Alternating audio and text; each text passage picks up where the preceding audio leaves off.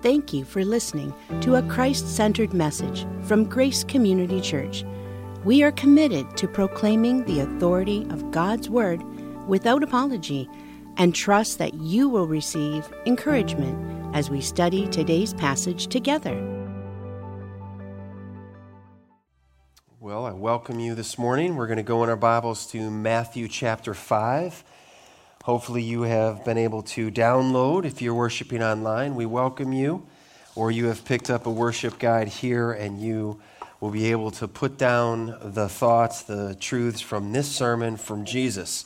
A few weeks ago, we looked at Jesus handling the subject of anger, dealing with that. Last Sunday, we looked at Jesus dealing with our lust and how he took that to a whole new level from just technically not committing adultery to, if you have looked with lust, you have committed adultery in your heart. And today we enter into another area that is a significant area. It can be a place of great blessing. It can also be an environment of great struggle and sorrow and difficulty, and that is marriage and divorce. Marriage and divorce. So today we're going to look at Jesus on divorce from Matthew chapter 5. Now in this past year, we're coming up to about 1 year ago when things began to shut down around our nation due to the COVID-19 pandemic. It has not been easy. It's been challenging depending on where you live. It is more challenging even than other locations. But here's what we know, all right? 1 year later, relationships have been pushed to the extreme, all right, due to being locked down, isolation, financial strain, small business owners having to shutter their doors. How will they provide for their families? There have been all types of stress and strain on relationships, on employment, the political environment that we have witnessed over the past 12 months. It's just mind-boggling what has gone on. We have witnessed the rise of domestic violence and abuse. We care about this. There are people who are just at home. Okay, the longer you're at home, like riding in a car to go a long trip. How are we there yet? And you can just feel the simmering personalities and things rising in the vehicle. Now it's people at home getting on each other's nerves, right? Sadly and even tragically, loved ones, there have been those who have been dealing with increasing levels of depression and suicide. These have affected our relationships, the ones that in our families that we know, that we love. This has been a difficult year. And here we are as the church, right? We're the church of the living God, the church of the Lord Jesus Christ. And we are here shining like a light. So we did our best as soon as we could open and be able to live stream and all the investment and work that was done so that if somebody was at home because of health, because of concerns, because of complications, because they weren't feeling well, they would not be left behind. And what has been great as a supplement to be able to worship and not be behind and miss out on the teaching of God's word. But listen to me, beloved, it can be no substitute for relationships. It can be no substitute for serving in the body of Christ. And the Lord has been blessing us. Every Sunday we have been seeing new faces. The Lord is pouring out his blessing upon our congregation. And my heart and my call as a shepherd to this congregation and as elders is, we are calling all hands on deck. If you're a member here, there is opportunities for you to serve. We have to be here and be ready. The Lord is sending blessing our way. And it's not going to be, hopefully we'll be ready next year. It's time now, so March 3rd, that evening, all members who are currently serving, all members, and you're looking for that place to serve, we're saying, come on, because there's a need. And God has placed you in this body of believers. If you're a member, and we're going to be receiving members the last Sunday of this month, If you belong here and this is your church, there's a place that God has for you. And you have an opportunity to serve the living God in a way that no one else can serve like you. So we want to come together for one evening, eat together, share a meal together right here, and look at what God has been doing and where we're going and what can we do as a church family and come together as we raise up leaders, as we raise up those who will serve the living God. Why? Because we have to be ready when the Lord sends a family our way and they have children. And they have a message like is given today, and they need to be able to be devoted and listen to this message that could change the course of their life and their marriage. And if we're not ready, then we're saying, well, Lord, send them somewhere else. Hopefully they'll get the message there. And I don't think any member of this congregation would say, yeah, that's our mission. Then your skin has to be in the game. Your fingerprint has to be on a ministry somewhere for you to be part of the blessing and not say, oh, I missed it. And other people were there and I missed it. I don't want you to miss it. I want you to experience God working in and through your life. Now we're going back to the mountain, and Jesus is dealing with some significant areas that we all wrestle with, we all deal with. Matthew chapter 5, Jesus is describing this upside down life in his kingdom. Matthew 5 and verse 31. It was also said, whoever divorces his wife, let him give her a certificate of divorce. But I say to you that everyone who divorces his wife, except on the ground of sexual immorality, makes her commit adultery. And whoever marries a divorced woman commits adultery. This is the word of the living God. It's a difficult word, but it's a timely word. I was reading when John Stott wrote something, I found it to be super helpful. John Stott was a single man, a single minister. He never married.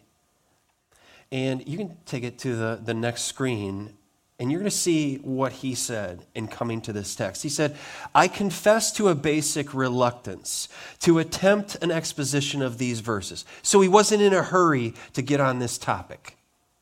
This is partly because divorce, is a subject which touches people's emotions at a deep level. There is almost no unhappiness so poignant as the unhappiness of an unhappy marriage. And almost no tragedy so great as the degeneration of what God meant for love and fulfillment into a non-relationship of bitterness, discord, and despair. And I agree with what he's saying here. I have no wish to add to their distress. My prayer is that God will use me as his messenger with his word to deliver that which heals, offers hope, and is actually helpful as we are sitting here in this room, all different walks of life, all different statuses of relationships. Some are young, never been married. Some are married a long time. Some are single, all different individuals right here, and my prayer is that God will offer the hope and the help through his word that you need today. You know, I never knew, I've heard the song D-I-V-O-R-C-E, Tammy Wynette, but I never knew this song. I thought this was kind of like R-E-S-P-E-C-T, kind of like a glamorizing, and this week that song came to my mind. I'm thinking, I need to look up these lyrics because I just, for whatever reason, I thought of it. But listen, she's not glamorizing divorce at all.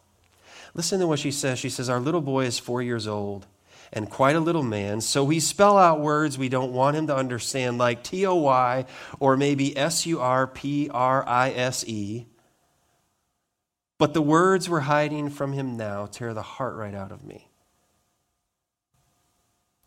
The second verse says, watch him smile. He thinks it's Christmas or his 5th birthday. And he thinks C-U-S-T-O-D-Y spells fun or play. I spell out all the hurtin' words and turn my head when I speak because I can't spell away this hurt that's dripping down my cheek. our divorce becomes final today. Me, little Joe, will be going away. I love you both. And this will be pure HELL for me. Oh, I wish that we could stop this divorce.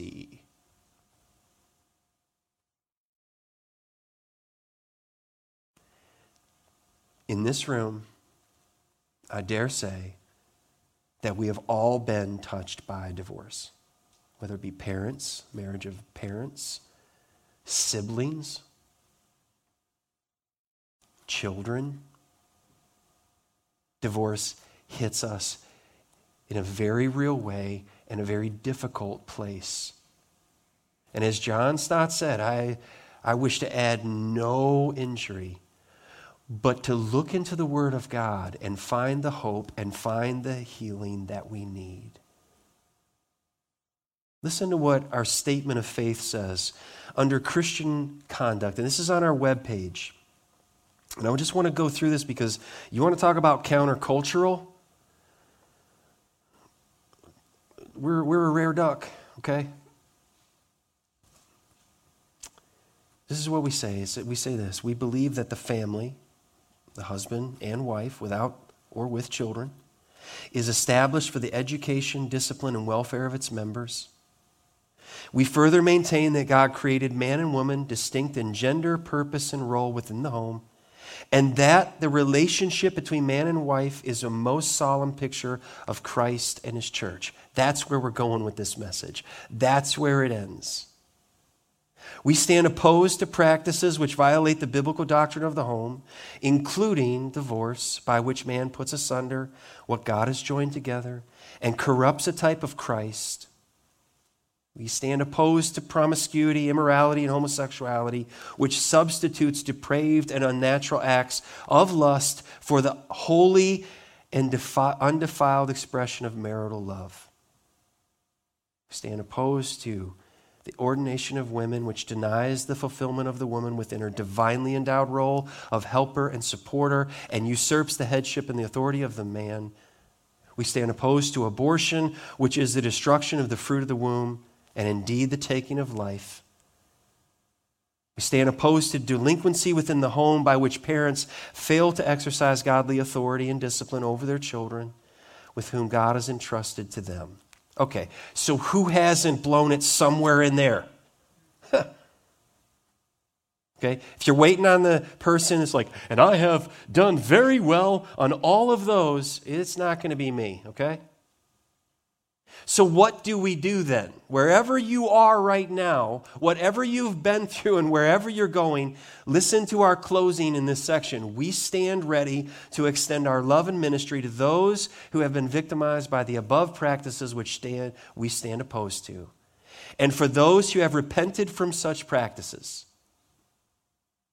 The summation, if any of that's been ongoing in your life, you've dealt with, it's either you've done it or it's been done to you or around you, we're here, we care. Why? Because God cares. God knows, God sees.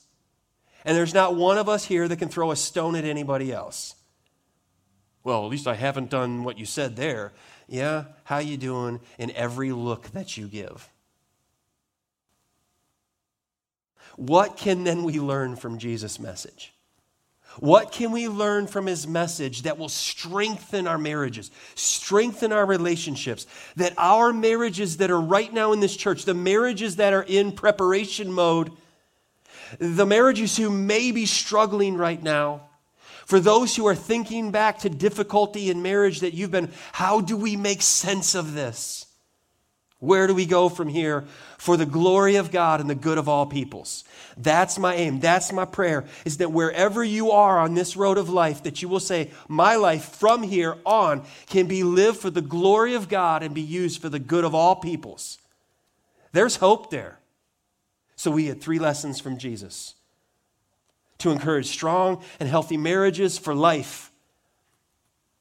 We're going to listen to Jesus, and these will often apply as how we conduct our relationships as well, not just marriage. But marriage may be one of the most difficult places to apply these lessons, these truths, to our life and relationship, because no one knows us quite like our spouse knows us. They see it all, the good, bad, and the ugly. Number one, first lesson from Jesus, marriage is distorted when Scripture gets twisted. Marriage is distorted when Scripture gets twisted. Okay, this is a problem. It's a severe problem. Now, I will be honest with you. When 25 years ago we said I do, I thought marriage would be easy. Okay, we had 15 minutes of premarital counseling in the pastor's office there in Somerset, Kentucky, and I'm like, come on, this is easy. I know everything I need to know, and here we go. Ginger is she won the lottery with me, okay? This is going to be amazing. This is going to be easy. I couldn't even conceive that it's going to be a challenge at all. Yeah, I was wrong, okay? Verse 31, Jesus says, it was also said, you've heard this being said, whoever divorces his wife, let him give her a certificate of divorce. Now, if we're going to give this the way Jesus is saying, he's saying it in this way, whoever divorces his wife, just make sure you have your paperwork together. Whoever wants to get rid of their wife, just make sure you go through the technicalities, okay? And then you can be done with her and you can find that other person that really has your eye now. And immediately all of us are like, whoa, I didn't catch that the first time through there. Well, that's why we come to sermons. That's why I do heavy lifting and studying through the week to bring it so that we can get our mind wrapped around to say, oh, that doesn't sound right. But that does sound like the world we live in, doesn't it? No fault. Just go our separate way. Hey, you know what many people are doing now? Just live together and don't even bother with marriage. Just live together, and that way if it doesn't work, hey, at least we're not getting divorced. We'll just function, we'll act like we're married, but we're not married. All of it is a violation of God's ordination, his institution of marriage. So we're here to pick it up out of the dirt and elevate it into its rightful place the way God sees it. Statistics say that couples who get divorced, on average, get divorced in their first 8 years of marriage. Do you know in our nation, one divorce happens every 13 seconds? So in the time that it takes a couple to give their vows, 9 divorces happen. Nearly 5 out of 10 marriages will end. 6 out of 10 second marriages, 7 out of 10 third marriages. Beloved, there is a better way. And I wish I could tell you that those who are Christians have a much better track record, but those who call themselves Christians, really, we don't have a great record in the church either. But is that because the church is wrong? Is that because Jesus is wrong? Is that because Scripture is wrong? Or it might be that Scripture is being twisted. Therefore, marriage is distorted. The top reasons given for failed marriages: failed expectations, lack of commitment, we argue too much, and factoring in there somewhere is unfaithfulness of one spouse that leads to the demise of the marriage. What is Jesus dealing with here? Okay, they looked for any reason to divorce. That's what's going on. They were looking for the reason. They went into saying, I'm going to find the reason. You're doing something wrong and I'm going to get rid of you. They were looking for any reason to divorce. They were twisting the Old Testament, Deuteronomy 24, they're twisting it completely inside out. The command that God gave to show the devastating nature of divorce, they flipped it around and distorted it into actual permission for divorce. I have my hall pass. It's okay. The exception to avoid became an excuse for men to claim. Okay, it's not been always that women had the voice that they have in our culture. In cultures around the world, it's just everything is man-centered. And that's what was going on 2,000 years ago, is women were being left out in the cold, right and left. And that is not the Father's heart. not our Father in heaven. So, Deuteronomy 24, this is the Old Testament text that they're dealing with, that Jesus deals with. When a man takes a wife and marries her, if then she finds no favor in his eyes because he has found some indecency in her. Okay, there's some corruption there. There's some infidelity or unfaithfulness. And he writes her a certificate of divorce and puts it in her hand and sends her out of his house. And she departs out of his house. Okay, so he's divorced her. He's putting her away. And if she goes and becomes another man's wife, and the latter man hates her and writes her a certificate of divorce and puts it in her hand and sends her out of his house, or if the latter man dies who took her to be his wife, then her former husband who sent her away may not take her again to be his wife after she has been defiled, for that is an abomination before the Lord. And you shall not bring sin upon the land that the Lord your God has given you for an inheritance. Now, what is the Lord saying here? He's saying to the first husband who makes the vows, don't you divorce your wife. Give the opportunity to show forgiveness, grace, love, and mercy. And if there is something where she has violated that sacred covenant and you send her away, understand you're sending her away to never get her back again. So you better think it through really, really well, because it is just going to be like, well, I gave her the certificate, never cancel that, bring her back.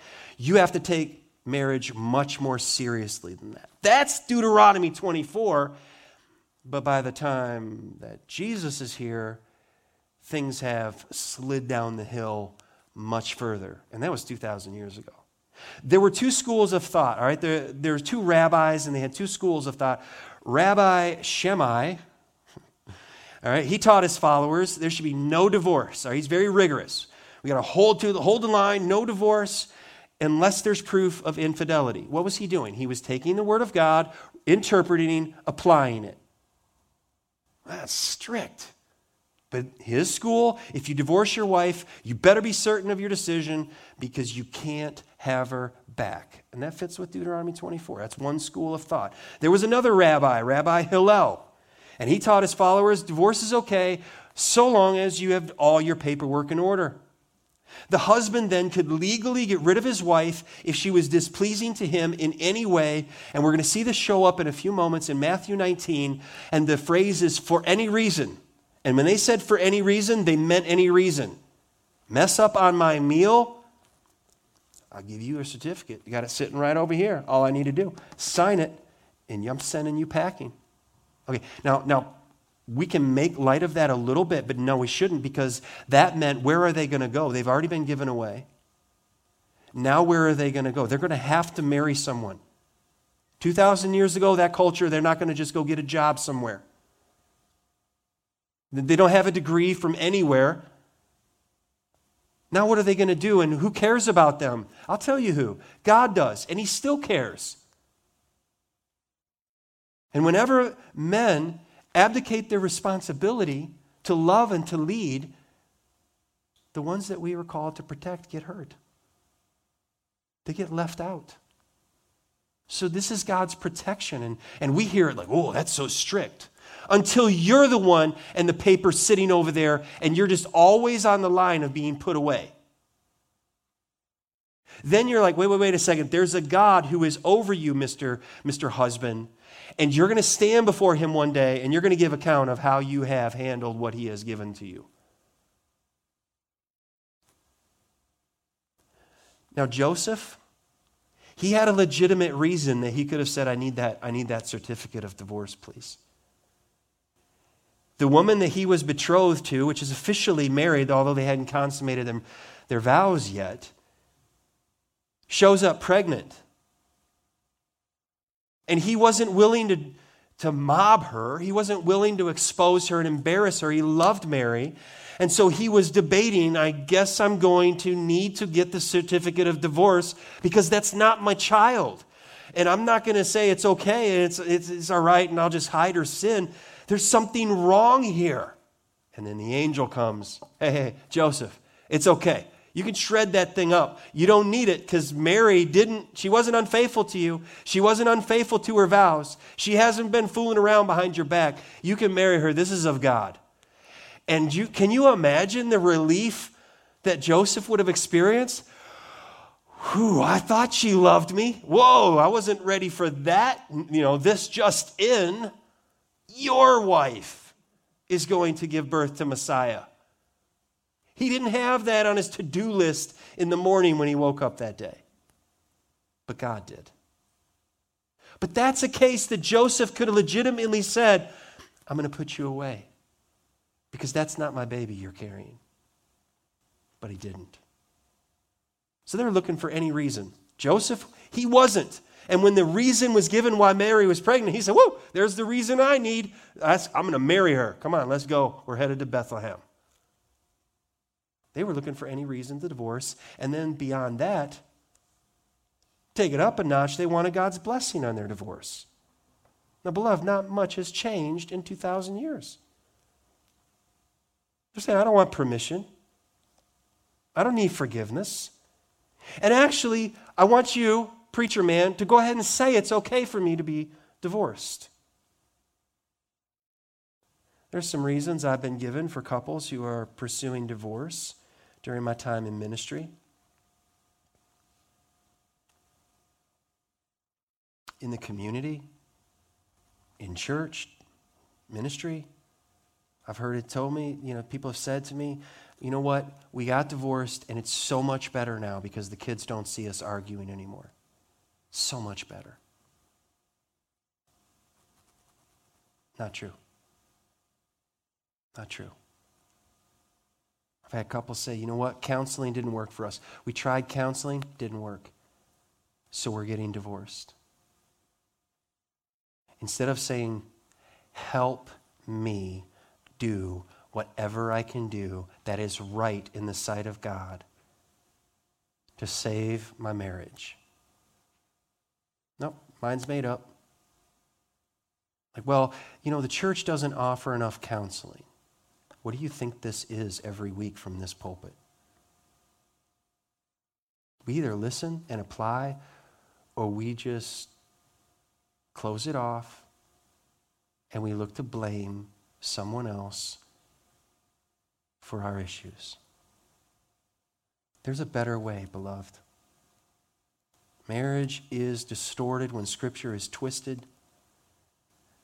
Second lesson from Jesus, marriage is protected when Scripture is rightly understood.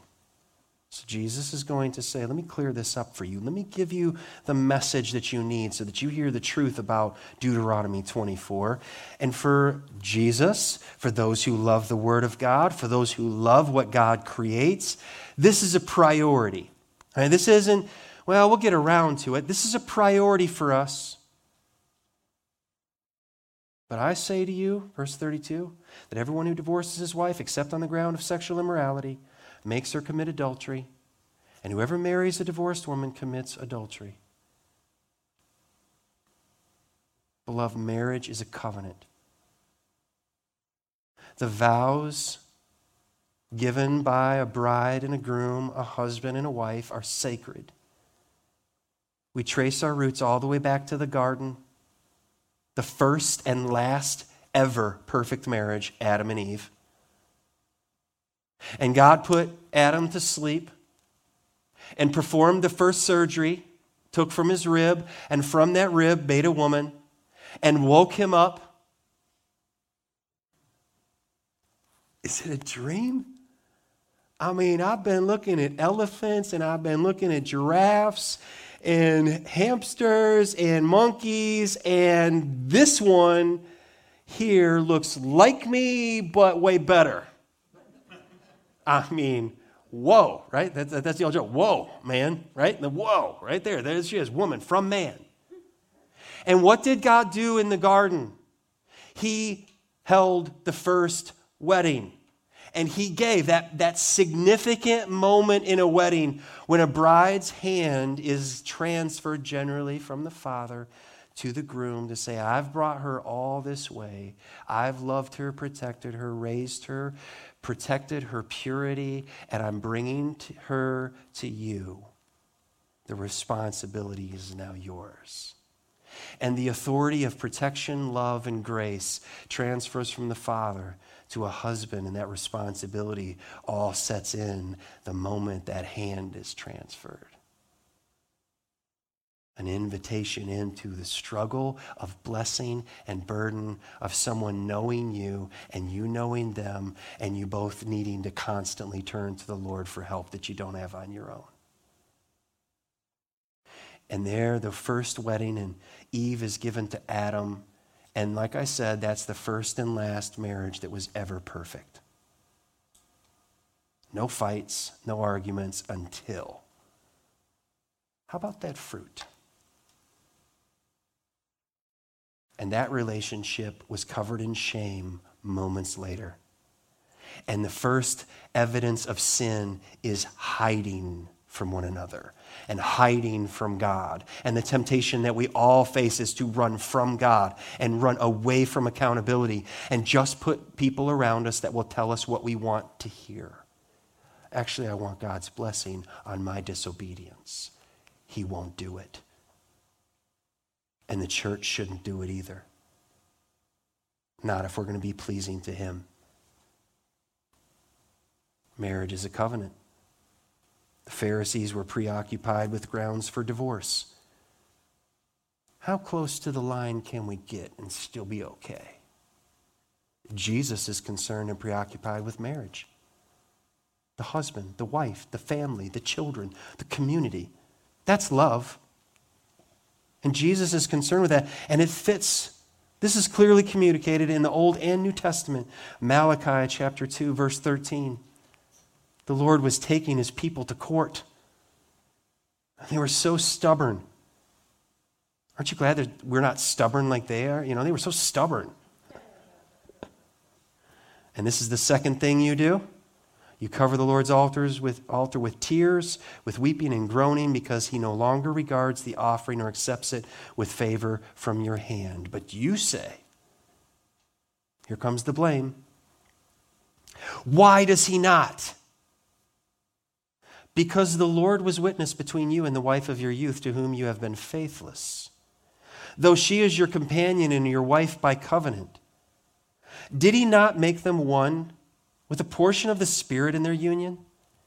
And what was the one God seeking? Godly offspring.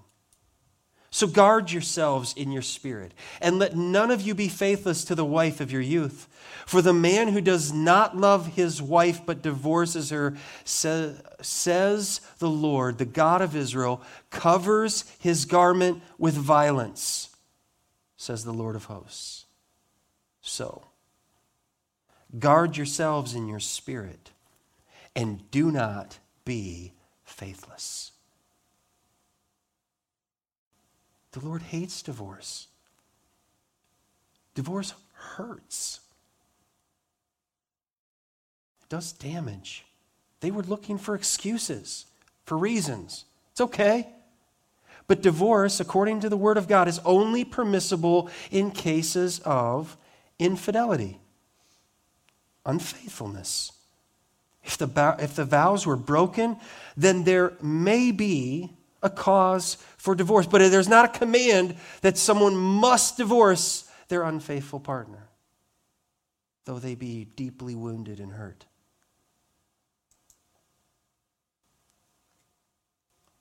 Hebrews 13:4 says, let marriage be held in honor among all, and let the marriage bed be undefiled. For God will judge the sexually immoral and adulterous. Beloved, God takes our purity so seriously. And here's a way you can hear this. Man, God just doesn't want me to do what I want to do, and He doesn't want me to be fulfilled. You're missing it. He loves you better than you love you. He loves your loved ones better than you love them. And He's provided the place for their protection, provision, and His presence in their lives. And so much hinges on this inner battle that we talked about last week and what we're dealing with this week. Now in Matthew 19, Jesus, and I want you to turn there in your Bibles, Matthew 19, the Pharisees come to Jesus, and this is the issue that John the Baptist was beheaded over. He confronted Herod and his unlawful marriage, And Herod's wife, who used to be his brother's wife, took issue with it and waited for the opportunity. And eventually he had the opportunity and had his head chopped off and brought on a platter. Ew, all right, gross. So much hatred that she had. So in Matthew 19, we see when Jesus, this question is brought up and he expands broader than he did in the Sermon on the Mount. Matthew 19, verse 1, now when Jesus had finished these sayings, he went away from Galilee and entered the region of Judea beyond the Jordan. And large crowds followed him and he healed them there. And Pharisees came up to him and tested him by asking, is it lawful to divorce one's wife for any cause? There it is, for any reason, any cause? He answered, have you not read that he who created them from the beginning made them male and female, and said, therefore a man shall leave his father and his mother and hold fast to his wife, and the two shall become one flesh. So they are no longer two, but one flesh. What therefore God has joined together, let not man separate. They said to him, thank you for clearing that up. We appreciate that. We didn't see it that way. No. Aha! Why then did Moses command one to give a certificate of divorce and to send her away? You hear how they flip that around? It's like Moses is, hurry up, get divorced already. Just make sure you have that certificate in hand. He said to them, because of the hardness of your heart, Moses allowed you to divorce your wives. But from the beginning, it was not so. So you rascals wouldn't commit murder.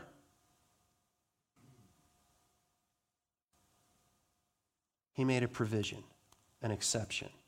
Verse 9. And I say to you, that sounds familiar, doesn't it? Whoever divorces his wife, except for, here's this clause, sexual immorality, and marries another, commits adultery. Now, right about here, the disciples pull the wrestling move. Got to tap out.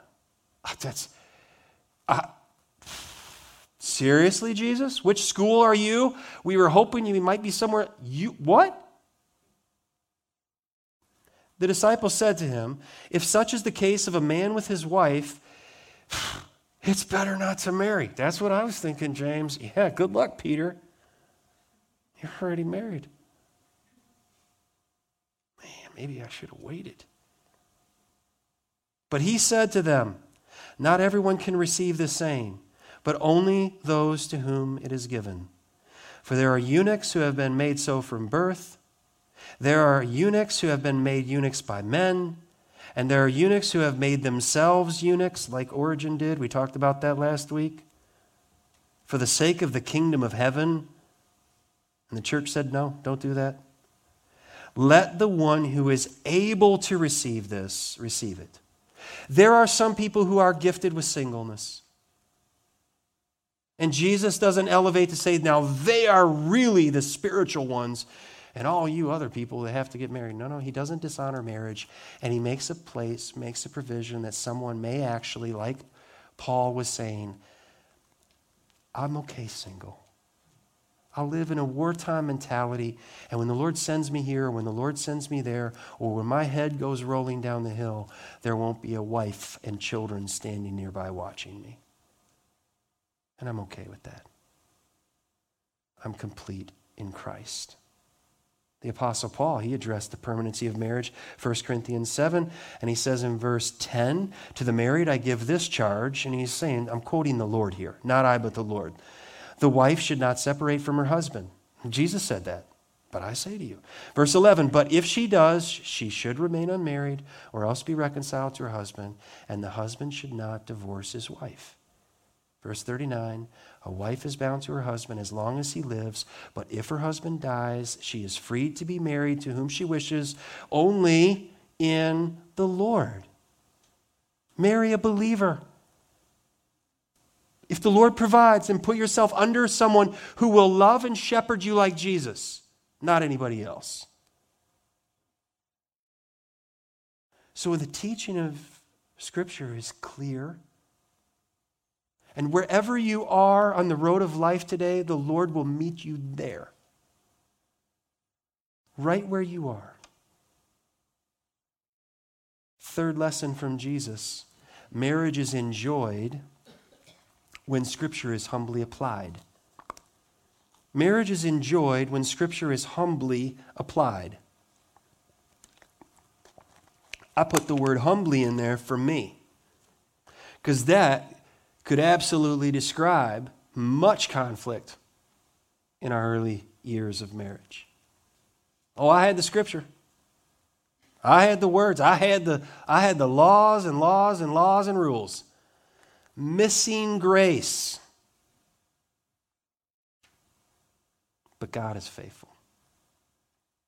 This is a promise from God.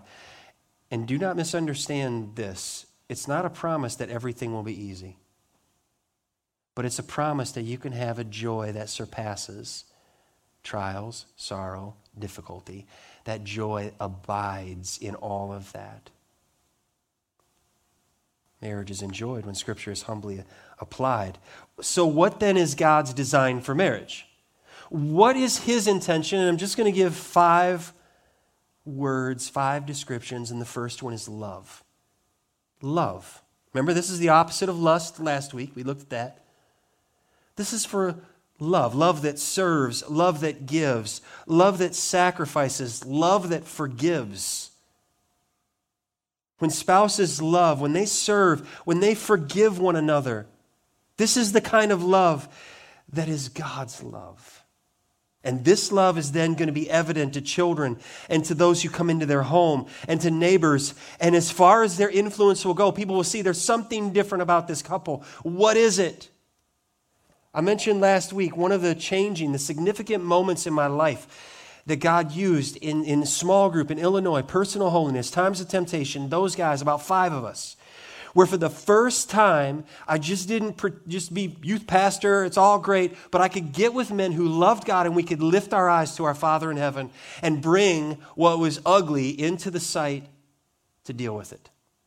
Well, here is about 10 years ago, a group of husbands and wives, went through this study by Alistair Begg, Lasting Love. And no one took this from me in the first service. I said they could have first dibs.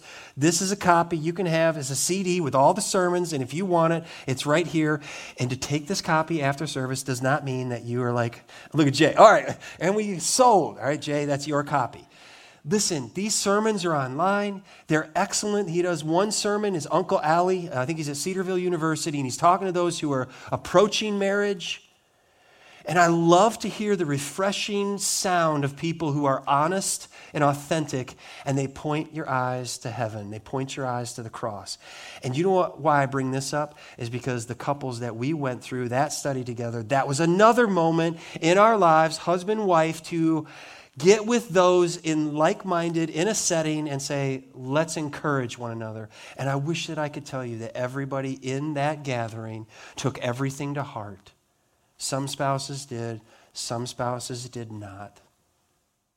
But God is faithful. God is faithful. As I said it last week, God cares.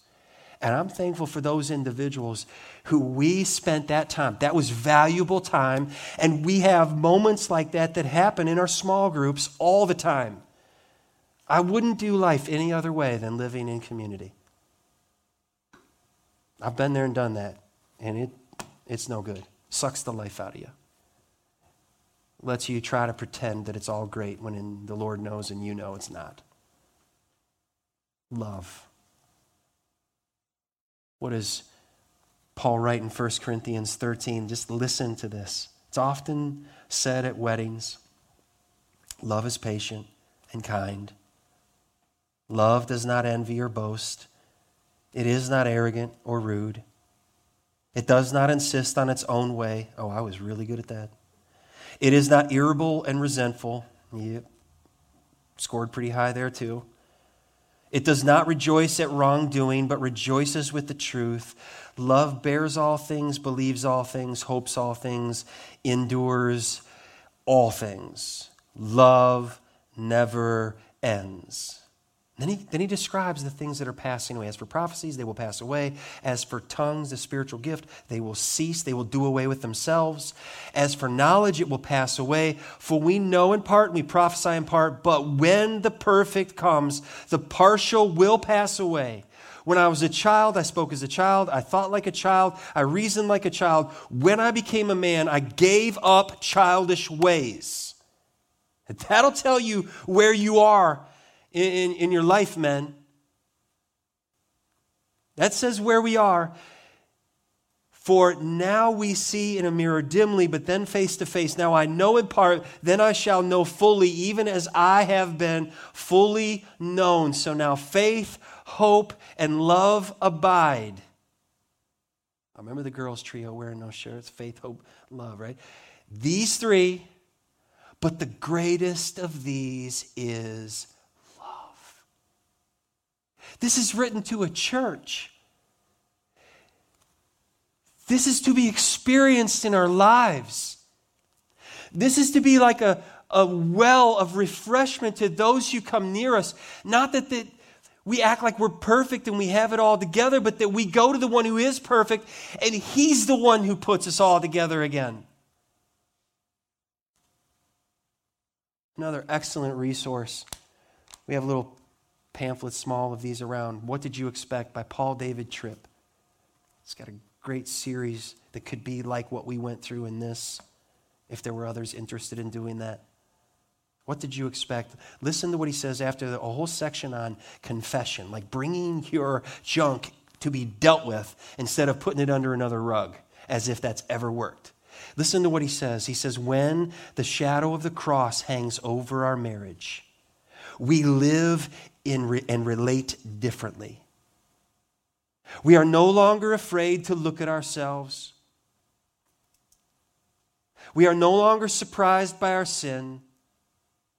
We no longer have to work to present ourselves as righteous. We say goodbye to finger pointing and self-excusing. We abandon our record of wrongs, and I'm good at keeping that. We settle issues quickly.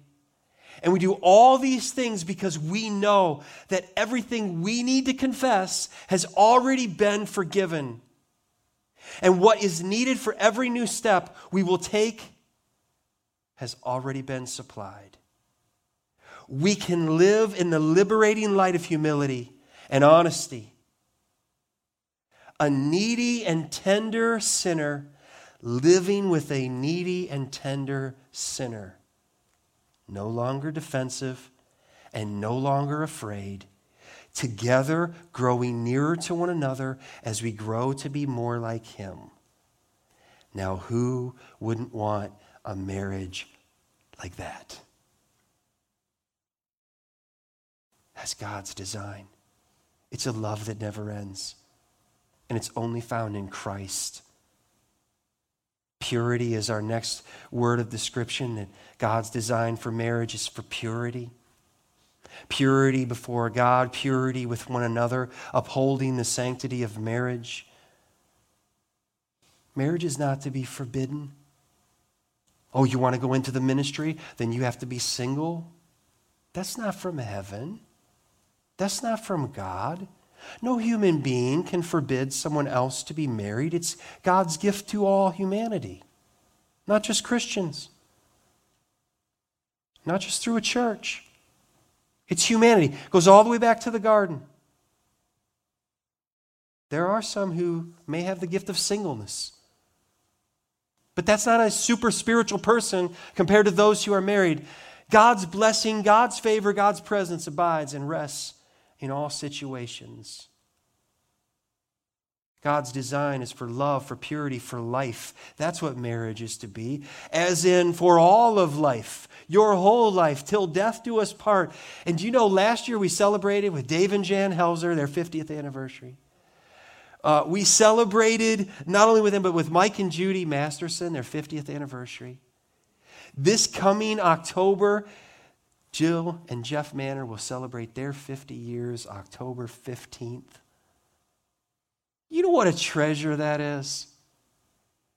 You know how awesome that is that we get to be part of? Do you know what it is to be selfless? It's to be able to rejoice in someone else's success and God's faithfulness in their lives.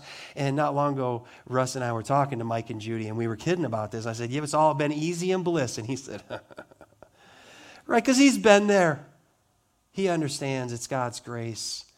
It's his mercy. It's his faithfulness. So Jesus would say in Matthew 19:6, they're no longer two, but one flesh. What therefore God has joined together, let not man separate. Stop trying to look for the way out. Look for the way up in forgiveness and love and serving. Look for that way. There's a better way. For life, for babies. We had some babies running around here in the first service. It was a lively place. This is God's gift. Our team is working on preparing so that we're ready. You know what we're saying? We have babies being announced like all the time. There's another baby on the way, another baby on the way. I said it last week somewhere. We better build a nursery. Oh yeah, we are. Right down the road where there'll be room. And the kids will be able to stay in there. And you know what we want? We want the place to be, when you're a kid and you're this big, you can't wait to get in that room. We're part of this. God's going to give us this. Marriage is for good. To live in God's goodness. To experience God's goodness. And to share his goodness with one another in the world. This is what Jesus is saying. Let your light shine. That these testimonies of brokenness and healing and being restored that God is doing. And when other people come in and they find our homes to be a safe place, a haven, a place that they love to come. And it's not because we're perfect, and it's not because everything is just in its place and don't mess anything up. I like that. It doesn't work that way. But may God allow there to be something refreshing about our homes. And lastly, for God's glory. God's design for marriage, for life, is for God's glory. And to enter into marriage thinking, now this person will complete me, and this person will never leave me, and this person will never offend me, and this person will never let me down. That is a God-sized burden you're putting on a human being, and they can't hold it. They cannot bear up under that weight. Marriage is a reflection of Christ and his church, of his never-ending love for his bride. And if you look at that list that you've just written down, God's design for marriage, love, purity, life, good, God's glory, which one of those does Satan love? He hates them all. So it's not just your spouse and you that are the problem. There's someone that hates you and hates what marriage represents. So no matter who you are or where you are at, we care about you. We love you. We want God to use us to encourage you. I want Ginger to come up here. She helped me in the first hour, and I want her to come. Sometimes you hear from my voice, and, I don't like the sound of my own voice. But when you hear from someone else's perspective, and you're like, well, let's investigate this a little bit, all right? Let's look at this. Let's kind of pop the hood. And let's look at how is God's glory displayed in marriage, all right?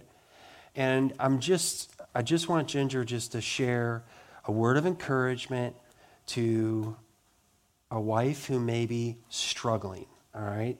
To give hope to them that things can change. And are changing. All right, so I just want you to share a little bit. You did great in the first hour, so. Thank you. I'll let you back. Oh, okay, good.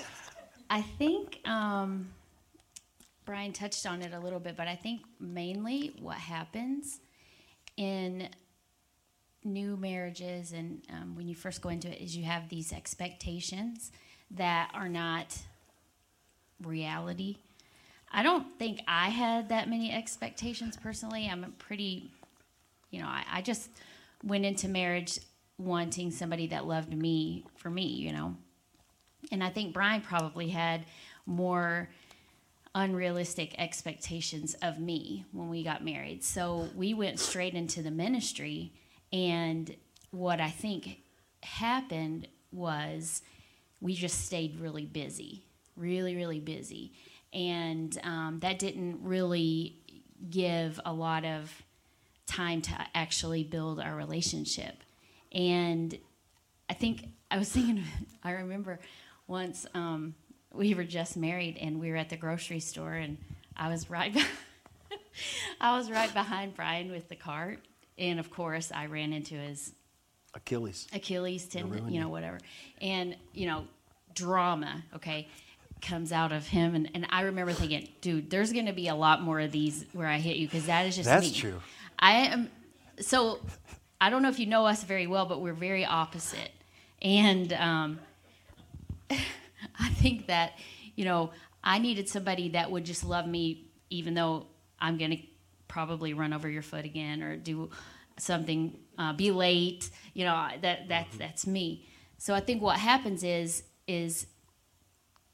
Brian probably came in with a little more legalism, and you're now, mine, and you're my wife, and you do what I say. Youth pastor's wife. So my encouragement to women, I actually would rather talk to the men first. And we've all heard, the verse, women, wives, submit yourself to your husbands. And of course that's scripture, and it's true. But I think at one point we heard a message, and we didn't just kind of like, oh, yep. It's more, you go to the next step, and it's husbands, love your wives as Christ loved the church.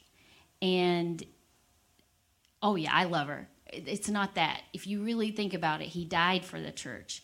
And if you love your wife the way that Christ loves the church, you love her no matter what. You deal with her in understanding. We're very different creatures, so you take that into consideration in all things. And if you do that, it's not hard for the wife to submit to the husband, because that's how God planned it. I think sometimes, especially in Christian homes, the men take it out of context, and they've been taught that. That's not anything that I'm pointing fingers or blaming. I think it gets taught wrongly, and it leaves the wife feeling underappreciated or just an object and no value at all. And that is not the way God intended it. And so in any marriage, wherever you are in that journey together, we talked about this in small group, which is amazing, because we split up and we share, and sometimes you just need to know that somebody else has got the same feeling or had the same feeling or has gone through this. But you go through life, and really usually what we fight about, it's not usually those big things, it's those little small things. It's that little, you are literally getting on my nerves so bad right now.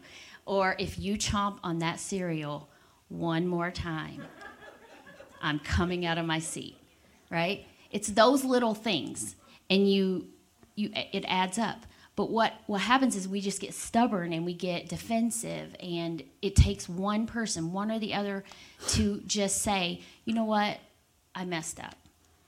And then to realize it and then not do it again, and then it just diffuses the situation. Because in my heart of hearts, we don't have to be in marriages that we just endure. Mm-hmm. We can enjoy our lives together. You can enjoy your children. You can enjoy your time together. And you don't have to have it's all have to be perfect. There are going to be bumps in the road. There are going to be trials. There's going to be real life, but you can enjoy each step. Mm-hmm.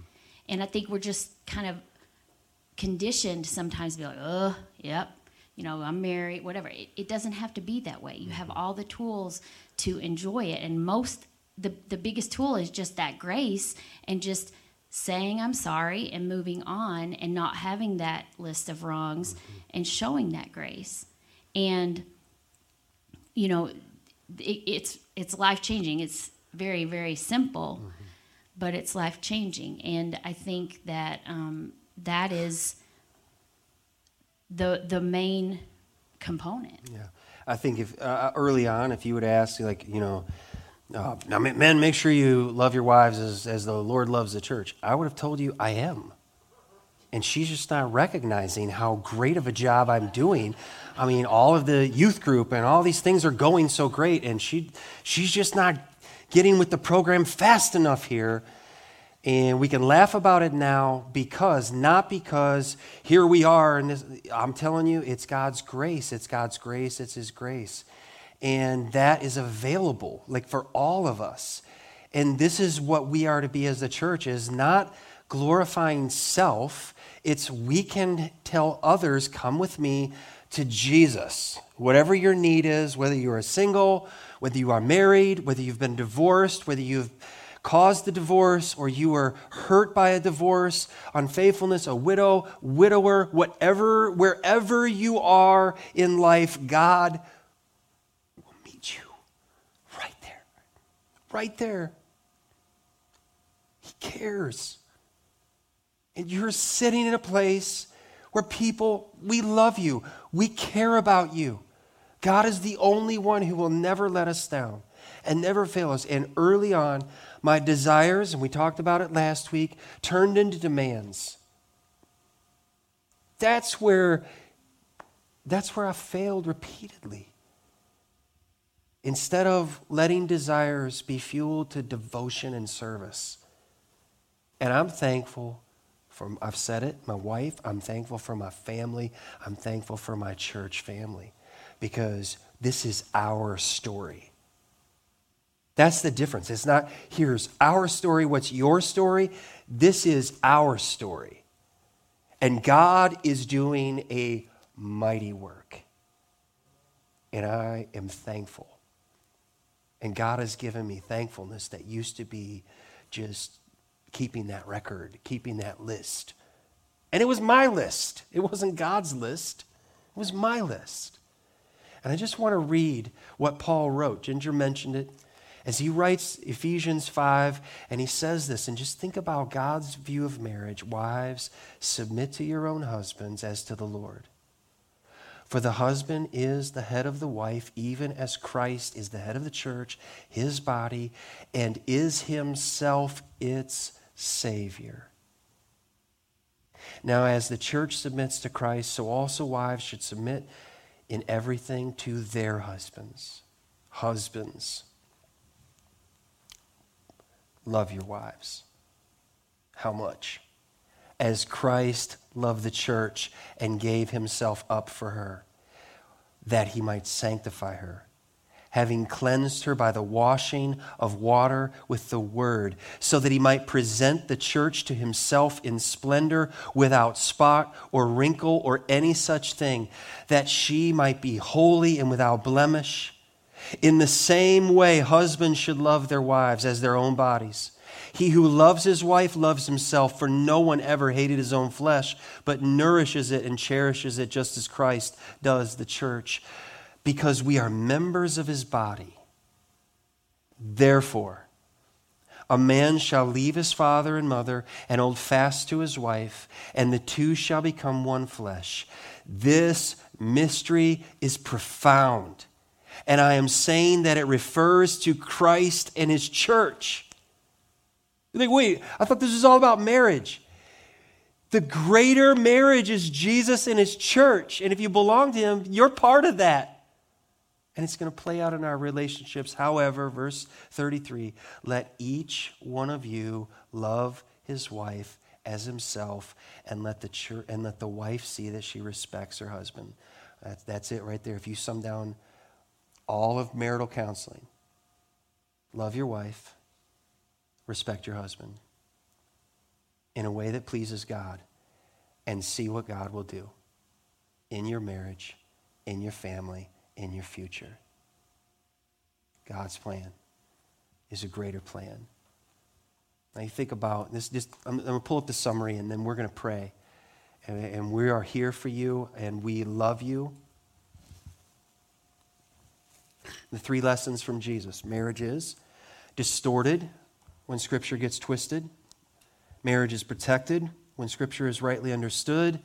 And marriage is enjoyed when Scripture is humbly applied. It's a promise from the Lord Jesus if we take him at his word. Do you remember the vows? For better or for worse?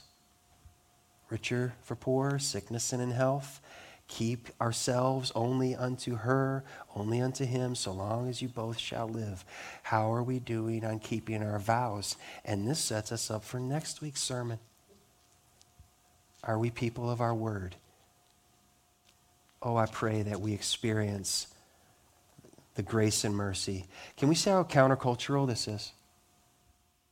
Do you see how different this is than the world that we live in? That's by design. And it's God's design. So what's your next step? What's your next step? And what's your next step in relationships and growing in authenticity and love and serving? I'm going to ask Ginger to pray. And we're praying for you. We're praying for those who are online, for our church family. We're praying for marriages. And then I'm going to pray. And then we're going to respond in worship and in singing before we give our offerings today. Let's pray together. Dear Heavenly Father, Lord, we just come to you, and first of all, just thankfulness for the people that you provide in our lives, Lord. Lord, I thank you for our church family, and they are my family, and I just thank you so much for the relationships, Lord, that you give us. I pray, Lord, for the marriages in this church and all the people that each family represents, Lord. I just ask that you would protect those homes. Help each person, husband, wife, to be brave enough to be authentic and honest, and give each person grace in their response to the other. I pray that you would just bless those homes, Lord, bless those children, and the future marriages that come from that.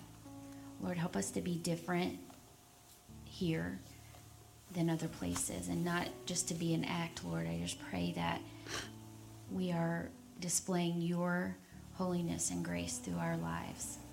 I also pray for those who are single or aren't in a relationship, Lord. Help everyone know that each person has a role, and if there's a future spouse for that person, or future relationships, friendships, Lord, I just ask that you would just give each person wisdom and protection in that as well, Lord, and that they would seek wise counsel and follow that, Lord. And I thank you for your word and how it provides the path that we need to take, Lord, in everything that we do.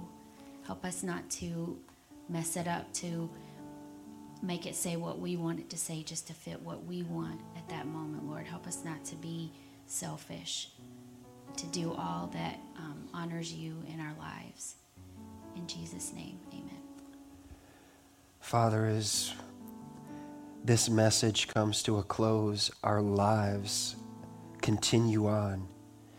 And I pray for healing that is needed, for hearts that have been broken by loved ones who have walked away. God, I pray that your Spirit will so move in power and in love and in grace that we who are here, that we will be your hands and feet.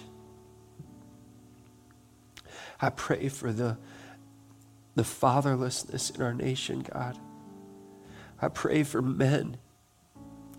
I thank you for the women. So often it's the women who are here and they're seeking after you, and men struggle at leading in love their families, God. And I pray that you will equip and strengthen men to be men of grace, character, holiness, righteousness, protecting their families, serving their families, serving your church, Lord. I thank you for what you are doing. And I cry out to you, Lord, for we need and we want to be a blessing to those who are around us. So fill us with your joy. Fill us with your Spirit. Save those who do not know Christ. They can't. This is a whole picture of Christ's love for his church, Lord. It's marriage. So God, I pray that people will come to know you and worship you. Bind up the brokenhearted. Strengthen the weak. For the glory and honor of Jesus, we pray. Amen. Thank you again for listening to Teaching from the Word at Grace Community Church. We are located in Richmond, Michigan. You can find us online at mygracechurch.com. Please subscribe and follow us at My Grace Church. It would be greatly appreciated if you would take a moment to rate, like, and share this message. We want you to always remember that you are loved.